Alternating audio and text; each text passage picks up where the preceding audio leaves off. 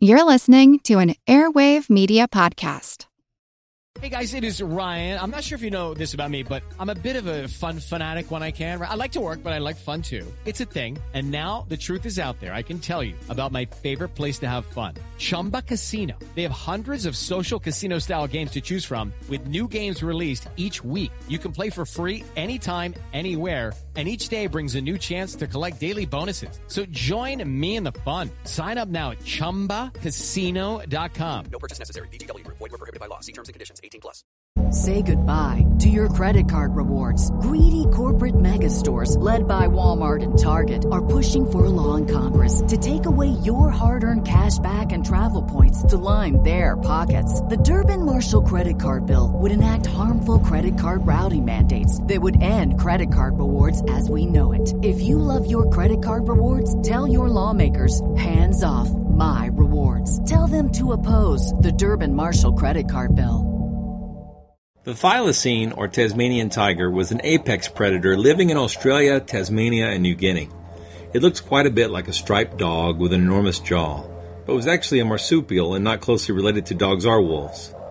The last known specimen died in captivity in a zoo in 1936.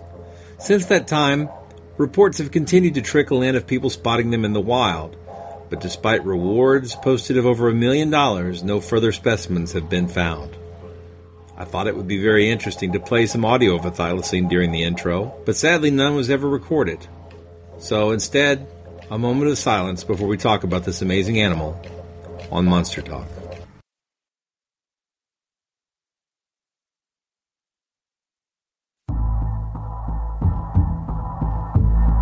It's actually quite unlike anything we've ever seen before. A giant, hairy creature, part ape, part man. In Loch Ness, a 24-mile-long bottomless lake in the Highlands of Scotland. It's a creature known as the Loch Ness Monster.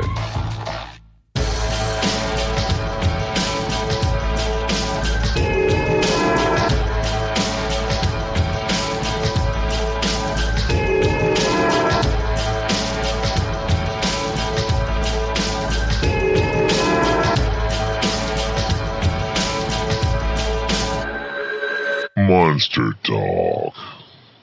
On this episode of Monster Talk, we're going to be talking about thylacines, aka the Tasmanian tiger, and resurrecting extinct species and genetics and lots of other fun things. But first, I want to talk about the news.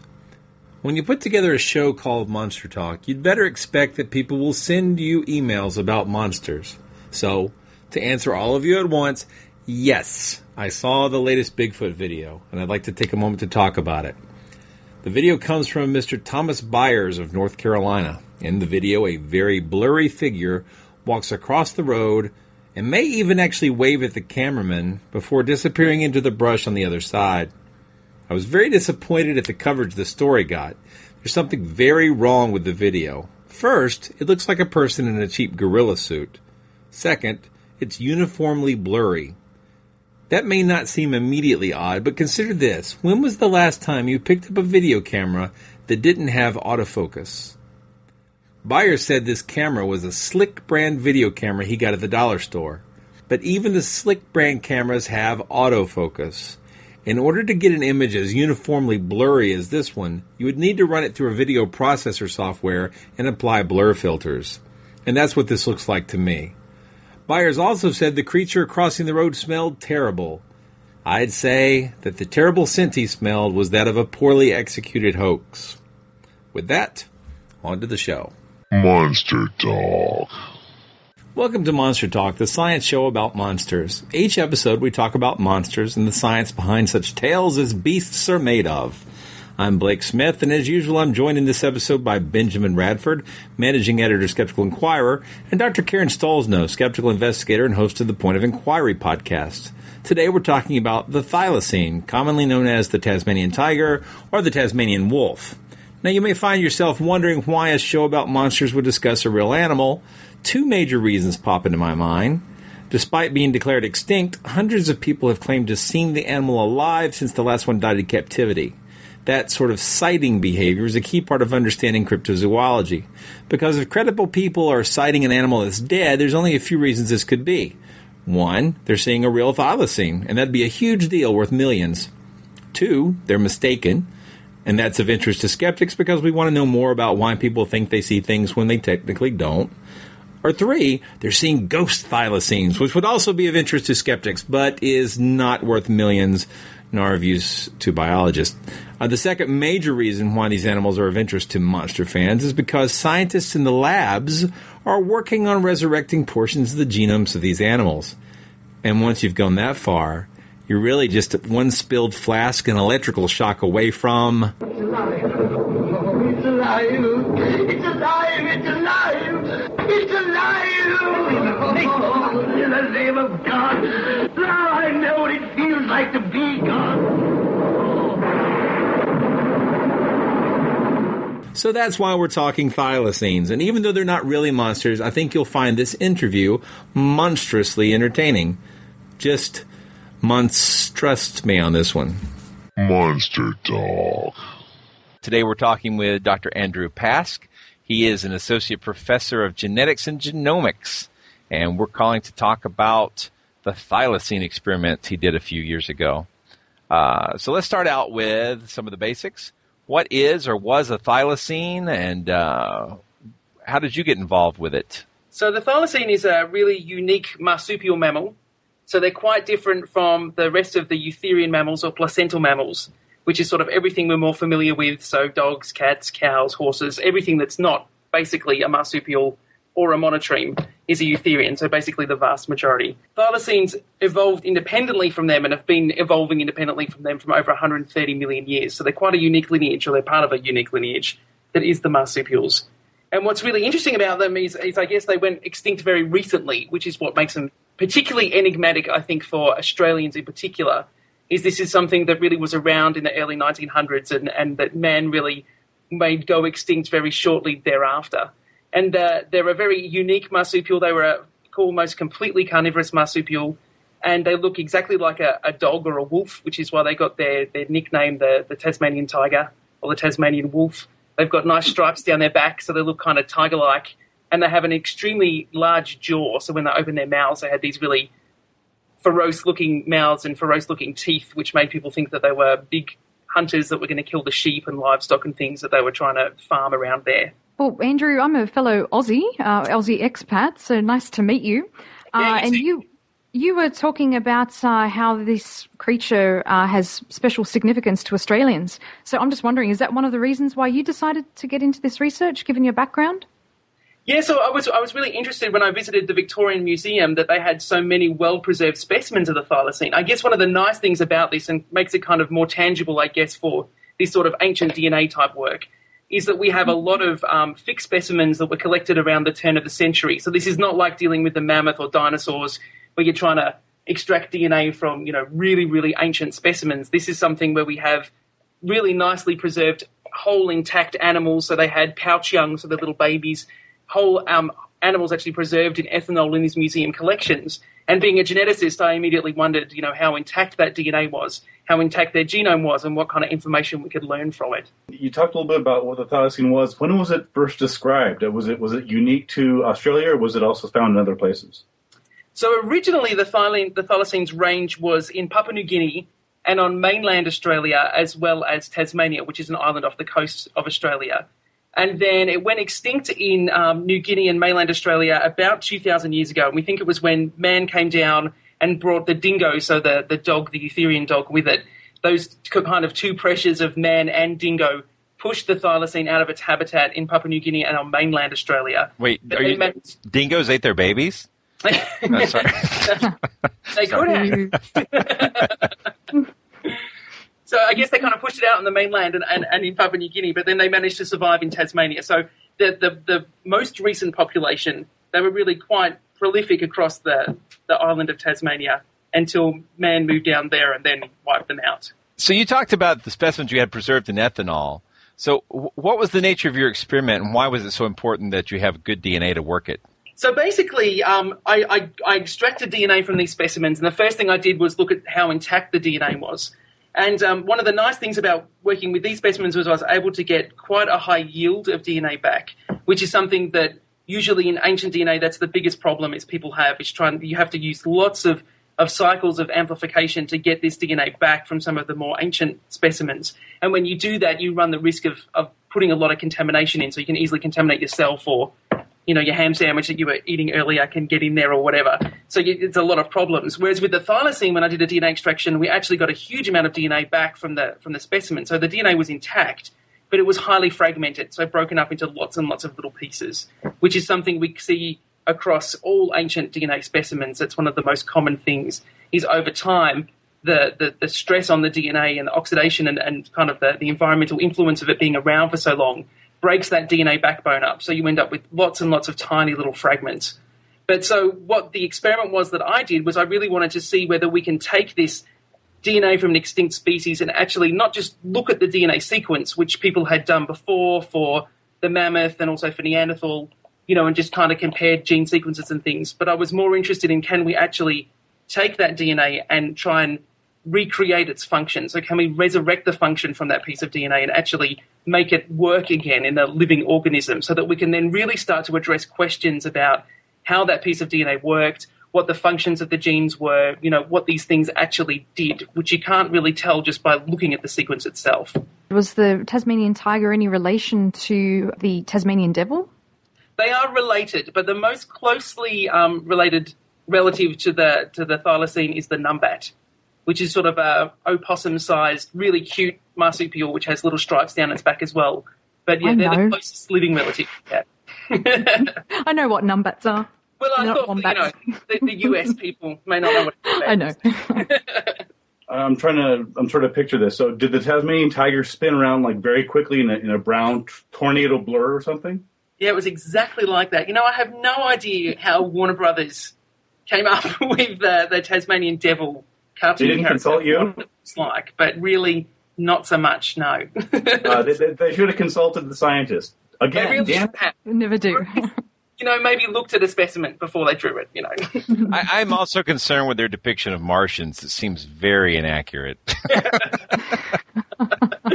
Yeah. I'd have to take your word for that. But, quickly, were you the first person, or was your team the first to resurrect DNA this way? It was. So we were the first people to put it into a whole other living organism, which is really what you need to do to figure out how a gene functions in development, which is what I'm really interested in.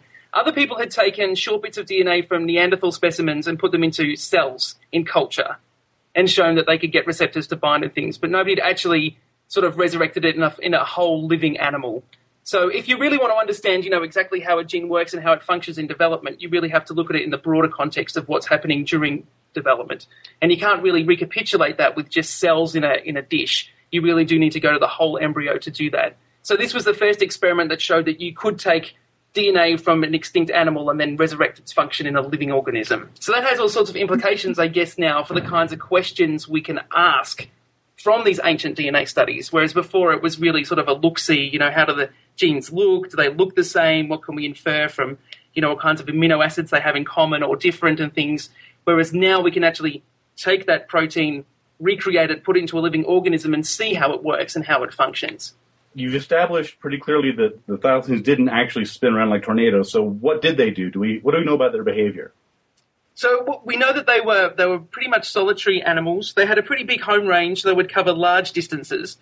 I guess they were basically had exactly the same ecological niche as a dog. So they would be, they cover large distances. They're carnivores. They catch animals, eat them.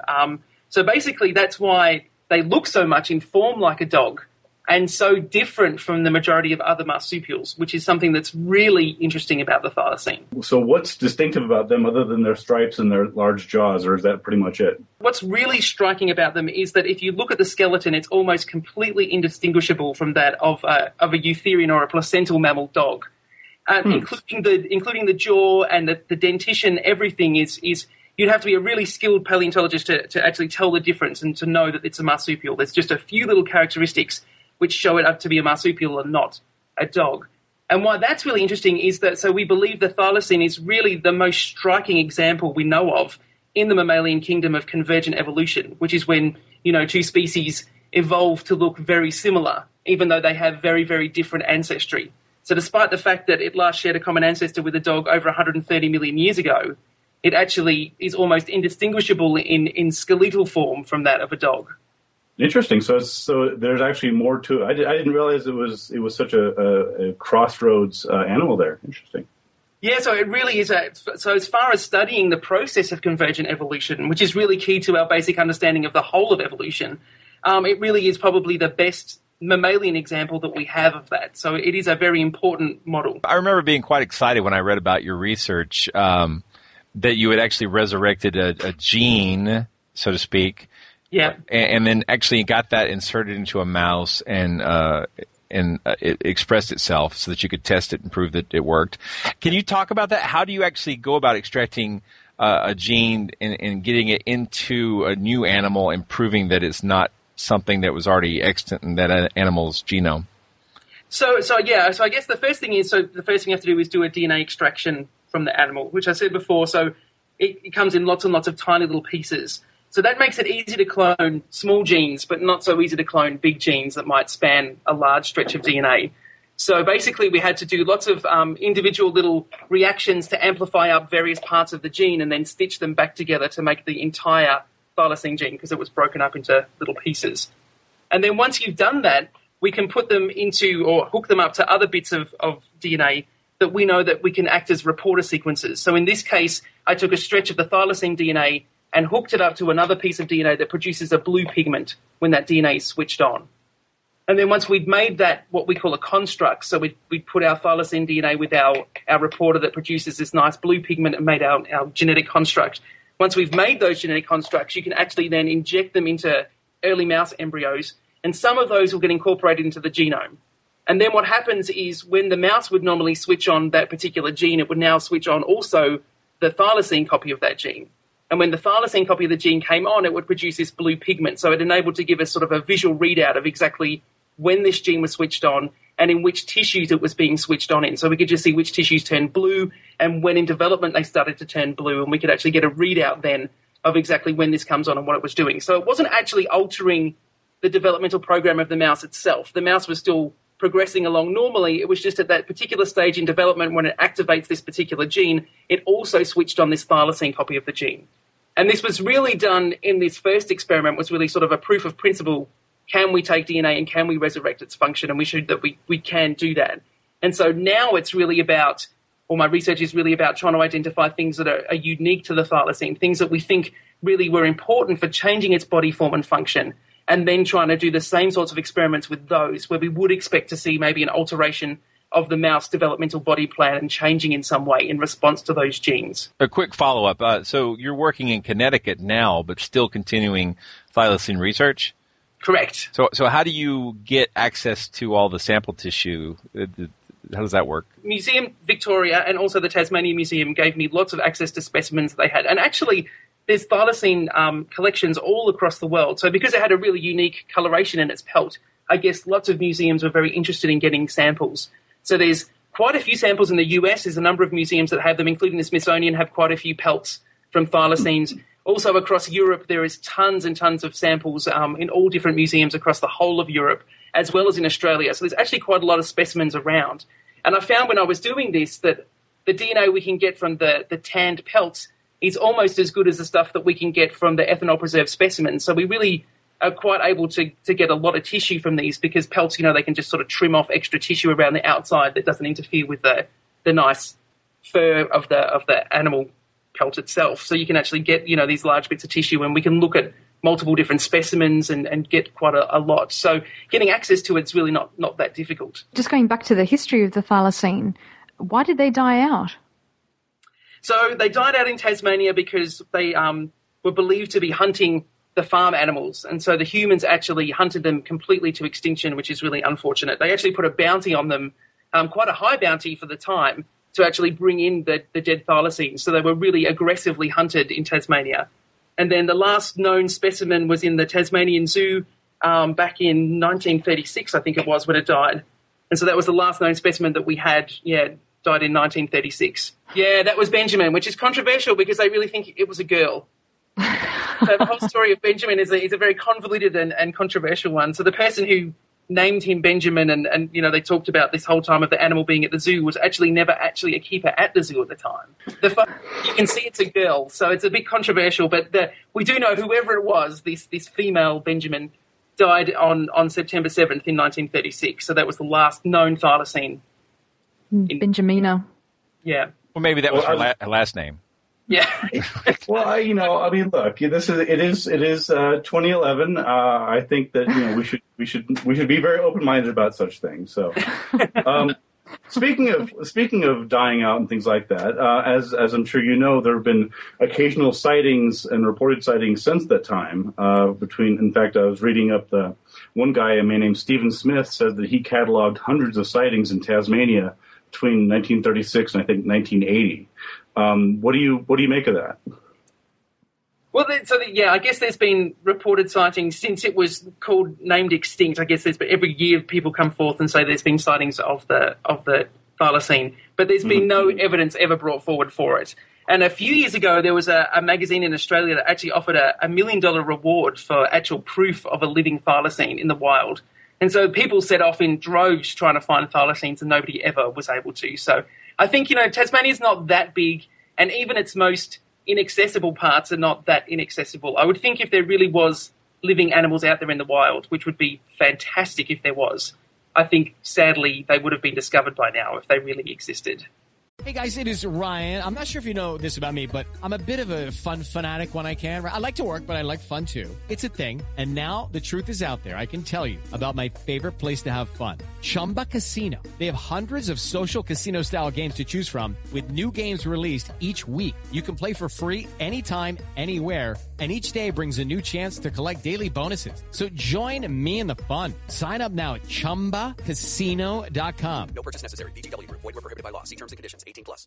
Say goodbye to your credit card rewards. Greedy corporate mega stores, led by Walmart and Target, are pushing for a law in Congress to take away your hard-earned cash back and travel points to line their pockets. The Durbin-Marshall credit card bill would enact harmful credit card routing mandates that would end credit card rewards as we know it. If you love your credit card rewards, tell your lawmakers, hands off my rewards. Tell them to oppose the Durbin-Marshall credit card bill. Mm-hmm. Can I ask, Wikipedia is not the best authority, but there's just some information on there, and it says that a group called the Convention on International Trade in Endangered Species of Wild Fauna and Flora lists the creature as being possibly extinct.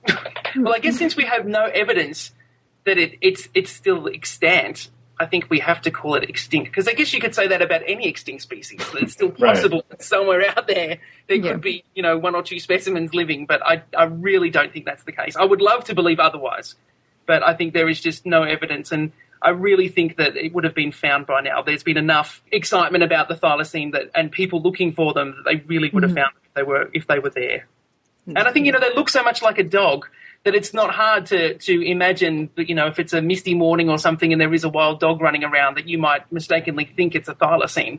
There's really, very little that you could tell the difference between them. So I think that's the reason why there's so many active sightings all the time, is that people just see dogs that look maybe, that light tan color, something similar to what the thylacine looked like, and just presume it's a thylacine. A few years ago, a guy named Mike Archer from the University of New South Wales had a project to revive the thylacine, and there was a lot of publicity around that, but there was a lot of skepticism around it as well.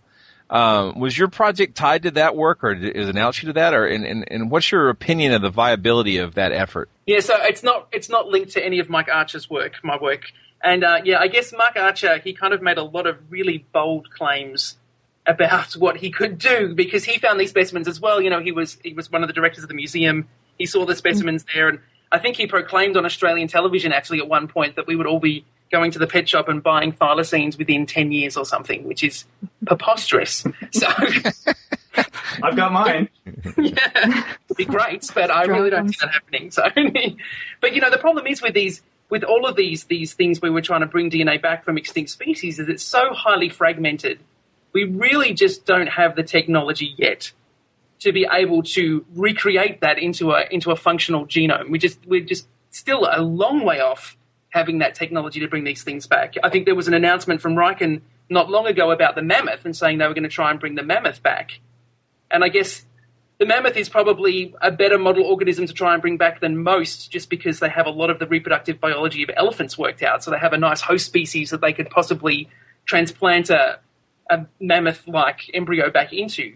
But still, I mean, the mammoth genome is such a massive fragmented mess. I just have no idea how they possibly think they could recreate that into an actual representative of the original mammoth genome. So I guess one of the main problems with all mammals and our genomes is it's made up of about 50% of just repeat sequences. So we have just these random repeats that just go on for many thousands and thousands of bases in our DNA. And those repeats we now know are really quite important in determining when and where genes are expressed and to what level they're being expressed. And the problem is when you have a genome from an extinct species and it's broken up into so many tiny pieces, it's kind of like a million-piece puzzle, if you like, and 50% of it is sky.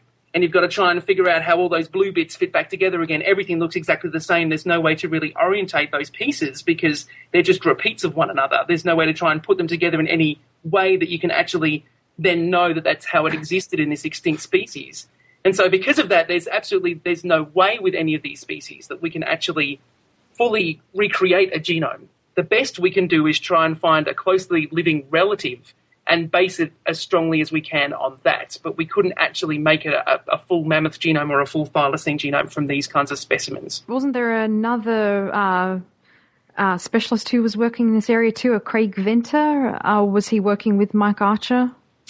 Yeah, so I mean, he's done a lot of ancient DNA work as well. So I guess between them, they were trying to just see if they could sequence as much DNA as possible. And I think they found very early on that, you can get good DNA from the thylacine. So you can generate a lot of sequence. It's very tangible to think that we can completely sequence the unique parts of the thylacine genome. So we can get its whole nuclear DNA sequenced. All of the genes that coded for proteins and things, we'll be able to determine those. But then as far as then actually recapitulating what the chromosomes looked like and what the actual structure of those genes was in the larger context of a whole genome, we just have no way of really rebuilding that. We can base it on something close like the numbat, but we can't actually figure it out from just that DNA by itself. If you were able to do it, if you could get the DNA, could you go over how that would work? How do you actually reconstruct the genome from the amplified material you find? And then how do you turn that into a genetic payload to fertilize an egg? How would it work if it could work? So I guess one of the greatest advances we've had in this area of genetics recently has been the next generation sequencing platforms. So we have these new ways of sequencing millions of bases of DNA at once. And one of the really nice things about these platforms, which has really pushed ancient DNA studies forward, is they're particularly designed to amplify and to sequence very short fragments of DNA, and that's really how they work. And they do it in parallel. And the nice thing about this ancient DNA is it's already broken up into these really short little fragments, so you kind of have your sample ready to go. So with these deep sequencing platforms, it's very easy to take ancient DNA and then do a really good sequence of it. But then that's where we come in now with things getting a little bit more difficult, is then how would you, if you wanted to recreate a living species, how would you go from our sequence to actually doing that? So as I said before, the mammoth is probably the easiest example to talk about just because we know a lot about reproductive biology in elephants, and that's because they use them and perform in vitro fertilization on elephants in zoos all around the world. So they kind of know how to regulate an elephant reproductive cycle. They can fertilize elephant eggs in culture and then transplant them into a recipient female. So what you would have to do in that case, if you wanted to recreate a mammoth, for example, is I guess you would have to sequence the mammoth genome first. Then you would have to compare it to an elephant genome and figure out everywhere that the mammoth differed from the elephant. And then you would have to recombine that mammoth DNA into a living elephant genome. So you have to take an existing genome, you have to take chromosomes that are already there and built, and then you can kind of switch out some of the elephant DNA for mammoth DNA. So you would kind of mammothize an elephant embryo, if you like. And then once you've done that, you could then transplant that embryo back into an elephant and then have it go through pregnancy and then give birth to a mammothized type elephant. So in the thylacine, in marsupials in general, we don't know have an awful lot of knowledge about their reproductive biology. We do have quite a lot, but not enough to do these sorts of experiments to be able to take a numbat, for example, regulate its reproductive cycle, perform in vitro fertilization. All those things are quite time-consuming techniques to work up, and we just don't have that experience yet. Great answer, thanks. It occurs to me that this is, just listening to you describe all the work and all the technology and all the effort that goes into it, whether you're talking about thylacines or mammoths or what have you. What is the real practical benefit to that? I mean, okay, say that we can spend X numbers of dollars to bring back a thylacine or a mammoth or dodo. Is there what's the real world practical benefit to that other than just saying, hey, cool, we now have a thylacine or a mammoth or a dodo? So that's a really excellent question. It's a really good one because you're right. So what is the benefit to doing this? And do we want to be spending money on trying to figure out what the genomes was of extinct species when we have extant species that are on the brink of extinction that we could maybe better invest money in trying to save those? So I think as far as an angle of doing this kind of work to bring animals back to life, I don't think it's very viable for funding. I don't think that's a good way to spend money because it's going to cost too much money to bring these species back. And to what end are we really trying to bring these species back? It's just going to be too difficult and too much. But I think for things like the thylacine and for many other interesting animal species which have gone extinct, there's an awful lot that we can learn from their genomes just as important model species. So my key interest in the thylacine is really it being this striking example of convergent evolution and actually how evolution occurs at a molecular level, so how our DNA changes to evolve. We don't really know an awful lot about that process. And the thylacine, because it looks so much like a dog but is so distantly related, gives us a really unique opportunity to start to look at the genome and try to figure out how its genome has evolved so that it has this structure that looks so dog-like. And we already have the dog genome sequenced as well, so that's already in the databases out there. So we have those resources already available to us. So something like sequencing the thylacine genome, I would say the reason for doing something like that would be really just to give us a really good understanding of the process of evolution. It wouldn't be to bring the animal back, but it would be rather to try and understand these fundamental genetic principles. And because it's such a unique model that unfortunately has gone extinct, we can still access its DNA and we can still get that really sort of interesting information from it being so unique in the mammalian kingdom. But the things like the mammoth, I guess people are doing it just because it's interesting. So I guess people have done the mammoth and Neanderthal. I guess Neanderthal can tell us a lot about our own evolution. So that's an interesting model to see, how humans have evolved, what kinds of differences they had from us and what kind of similarities. With the mammoth, I guess it's just an enigmatic creature. People love mammoths and I think people are just excited about doing that kind of thing. And again, they're in a unique situation where there are some of these frozen specimens where the DNA is a little bit more intact than in animals that haven't been kept in such cold environments, so they can get some more information back from it. But as far as, the real, whether it's worth spending millions and millions of dollars on trying to recreate a mammoth, I would have to say, from my own personal opinion, would be no. You haven't tasted one, though, maybe. Well, I bet they're delicious. So we don't have the complete thylacine genome, but I think I read we do have a complete Neanderthal genome, but there would be lots of ethical issues with trying to clone a Neanderthal, right? Right. So what about thylacines? Are there any ethical issues with the sort of work you're doing that you have to deal with? Well, since I'm not trying to bring one back, no. But I would think if you were trying to bring one back, there would be ethical issues associated with that. People ask me that question all the time. Would it be ethical to bring back a thylacine? I think yes. I think it would be fine to do it. I mean, we sent the animal extinct.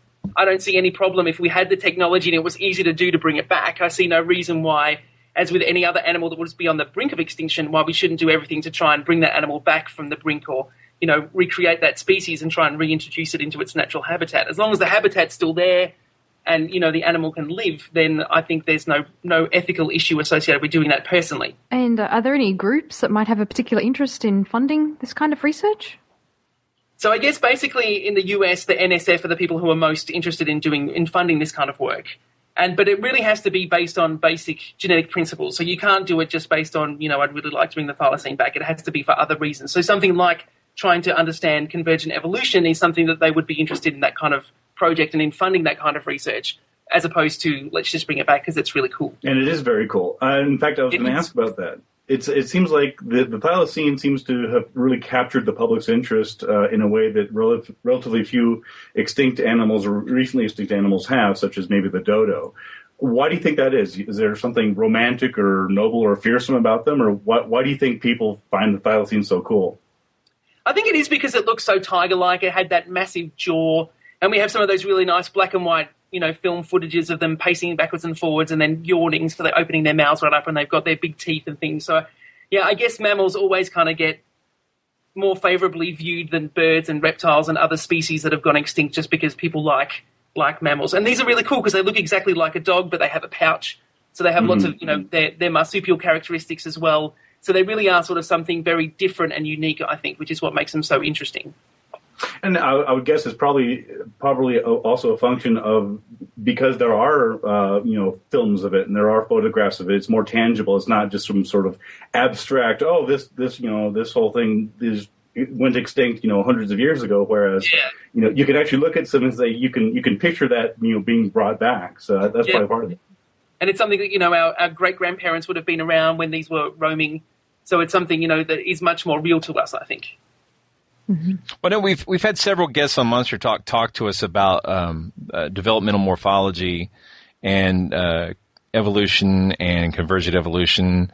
In the case of the thylacines and the dogs, what do you think the research, or what's your hypothesis about the similarity in their build? Do you think there's going to be markers there that are going to be almost identical, or is it going to be something that's easy to test to see why they look so much alike? What's the how's your research leaning these days? So I guess what we want to do is sequence the entire thylacine genome, really sort of get that all sorted out, what all the protein coding genes look like and their promoter regions, so the regions that drive their expression in various tissues. And then we can compare those genomes then to the dog and see where it looks very similar and where it looks very different. And I guess we already know quite a lot about dogs and what controls their morphology because, there's so many different breeds of dogs, even though they're one continuous species. And we know quite a lot about their genetics because they've had so much inbreeding over the years as they've bred to, for certain morphological characteristics like short legs or long legs. They've really done quite a lot in the dog that we can use to identify genes that are important for those developmental things. And so we can specifically target those genes, I guess, to start off with in the thylacine and see if the promoter regions of those genes or if the promoters themselves look similar to that we see in a thylacine in a dog. So do they look like they've undergone convergent evolution? And then using the method that we did with the mouse, we can then actually take that stretch of DNA, put it into a mouse and see if we can affect limb development in the mouse or skeletal development in some way. So we can actually try and identify these things by sort of doing a computational work to start off with to see what looks similar and what looks different. And then we can actually take that to a biological experiment where we can actually put it into a living organism and see if we can actually get that to affect skeletal development. And given what we know about population genetics, do you have an idea of how many thylacines would need to be alive to have survived since the 30s? Yeah, I guess it would be quite a few. I mean, there would have to be a lot of them out there. I wouldn't know a number in particular, but we're talking, like tens at least to 100 or something species out there, or individual animals out there in order to have kept the population alive. And so that's another reason why we think, if since the 1930s, if they haven't been spotted, and there hasn't been convincing spotting or trapping of these animals yet, then they really are not out there. Mm-hmm. I was just going to ask, you alluded earlier in the interview to the reputation that they might not be as fierce as the reality. What's your take on that? So I think they got a really bad rap for being animals that killed livestock. It actually turns out that their primary diet, from the people who studied them at the zoo at least, was really very small marsupial mammals, was really what they primarily ate. And they were nocturnal, so they would come out at night and they would eat these small Australian marsupials, which are mostly running around at night as well. And so as far as them killing livestock, so killing sheep and killing chickens, which is what they were really pegged as being really bad at, was really killing people's livestock, that was really very untrue. They probably were not the problem. In fact, the books that describe it said that the real problem back in Tasmania at that time was people stealing other people's animals. So they would go and steal their livestock.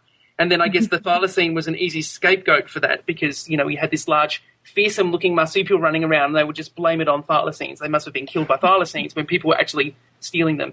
And the pictures they have in existence, so I think there's even the one on Wikipedia of the thylacine standing there with a dead chicken hanging out of its mouth.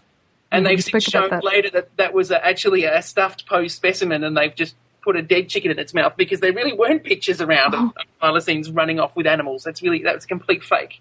So they put pictures out there to really get people, in the public against thylacines and really wanting them gone, really posing them as a big risk to their children and their livestock, and you've just got to get rid of them. And so it was really unfortunate. So we know that the animal had this huge, massive jaw with the ability to open it really far. Do we know anything about what their bite force was like? It was very strong. So I think it was not one of the strongest, but they did have a very strong bite force. So much stronger than a dog, much stronger than a dog. And so they don't believe that. So one of the controversies was they said that when the dingo came in, so the domestic dog came into Australia, that's what really pushed the thylacine out. But then people have shown that the thylacine really would come off much better in a fight with a dingo than the dingo would because of the strength of their bite. So they had a lot of musculature associated with their jaws. The only way where the dingo does better is they actually have a much thicker skull. So as far as like chomping down on the head case, I guess, which would be deadly, I guess the dingo might survive a little better than the thylacine would, whereas the dingo might be able to bite through a thylacine skull. The thylacine wouldn't be able to bite through a dingo skull. And I'd heard as well that they had a tail that was somewhat similar to kangaroos. Is that true?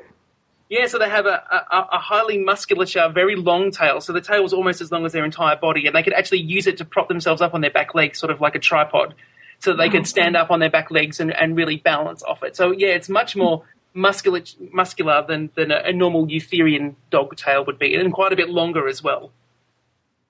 Neat. Yeah. Interesting. Tripods. Interesting. Yeah. I can't think of any reason why they would need to stand like a tripod. I can't think they're not really reaching up into branches for anything. But it seems like from a predator perspective, it'd give them a better vantage point. Yeah. And maybe for fighting or conflict or something, they could do it, yeah. And to scare me, they could... Yeah. Well, is there anything else you want to tell us about, or the public about your research? Anything you're working on or you've uncovered that's especially cool? Well, I guess it's still ongoing at the moment, but I hope to uncover lots of especially cool things about convergent evolution. So I really hope the thylacine, we can use it as a really good model to start to understand that process in a little bit more detail. And because mammals, we have so much genetic resources for mammals now, if we can add the thylacine to that list of genetic resources, so if we can sequence its genome and really added to that, I think there's an awful lot that we can learn from some of these extinct species. Some of these really uniquely ones that occupied very unique niches, I think we can really get a lot of information from them. Cool. And Andrew, we always like to ask our guests to name their favourite monsters. So what's your favourite monster? I think my favourite monster would have to be Thylacoleo, which is the sort of the prelude to a thylacine, if you like. It's extinct now, went extinct around 2 million years ago, but it was a really big thylacine-type creature. So they were about 250 pounds, I guess, somewhere around that vicinity.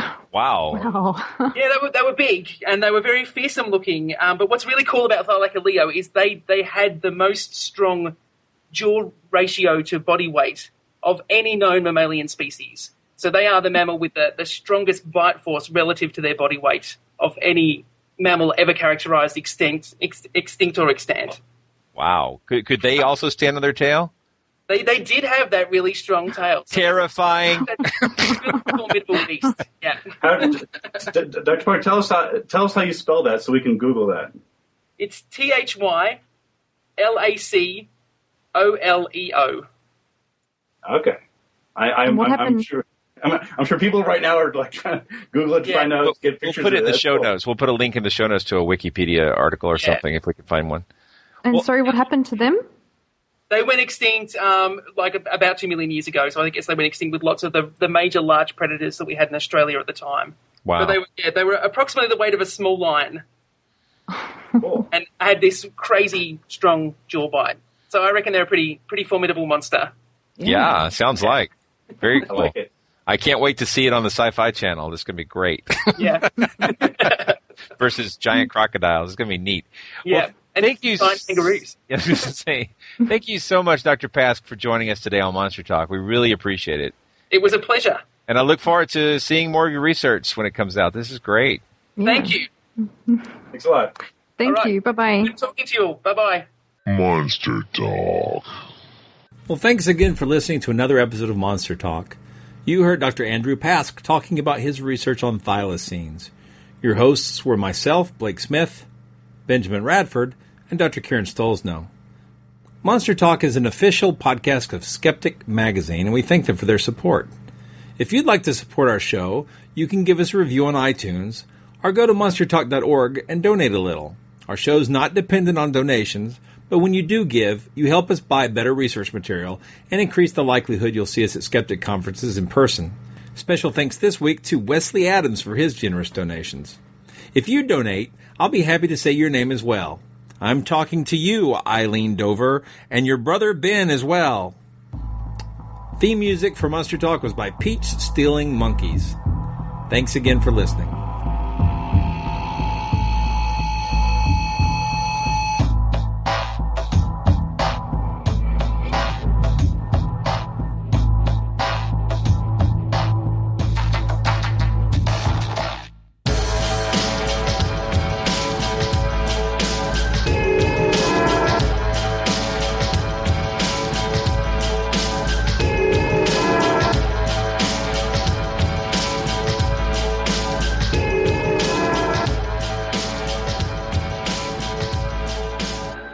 Want to stay abreast of the latest from Skeptic Magazine and the Skeptic Society? Want cutting-edge skeptical articles delivered straight to your inbox every week? Then subscribe to eSkeptic, the free electronic newsletter of the Skeptic Society. Visit skeptic.com to sign up.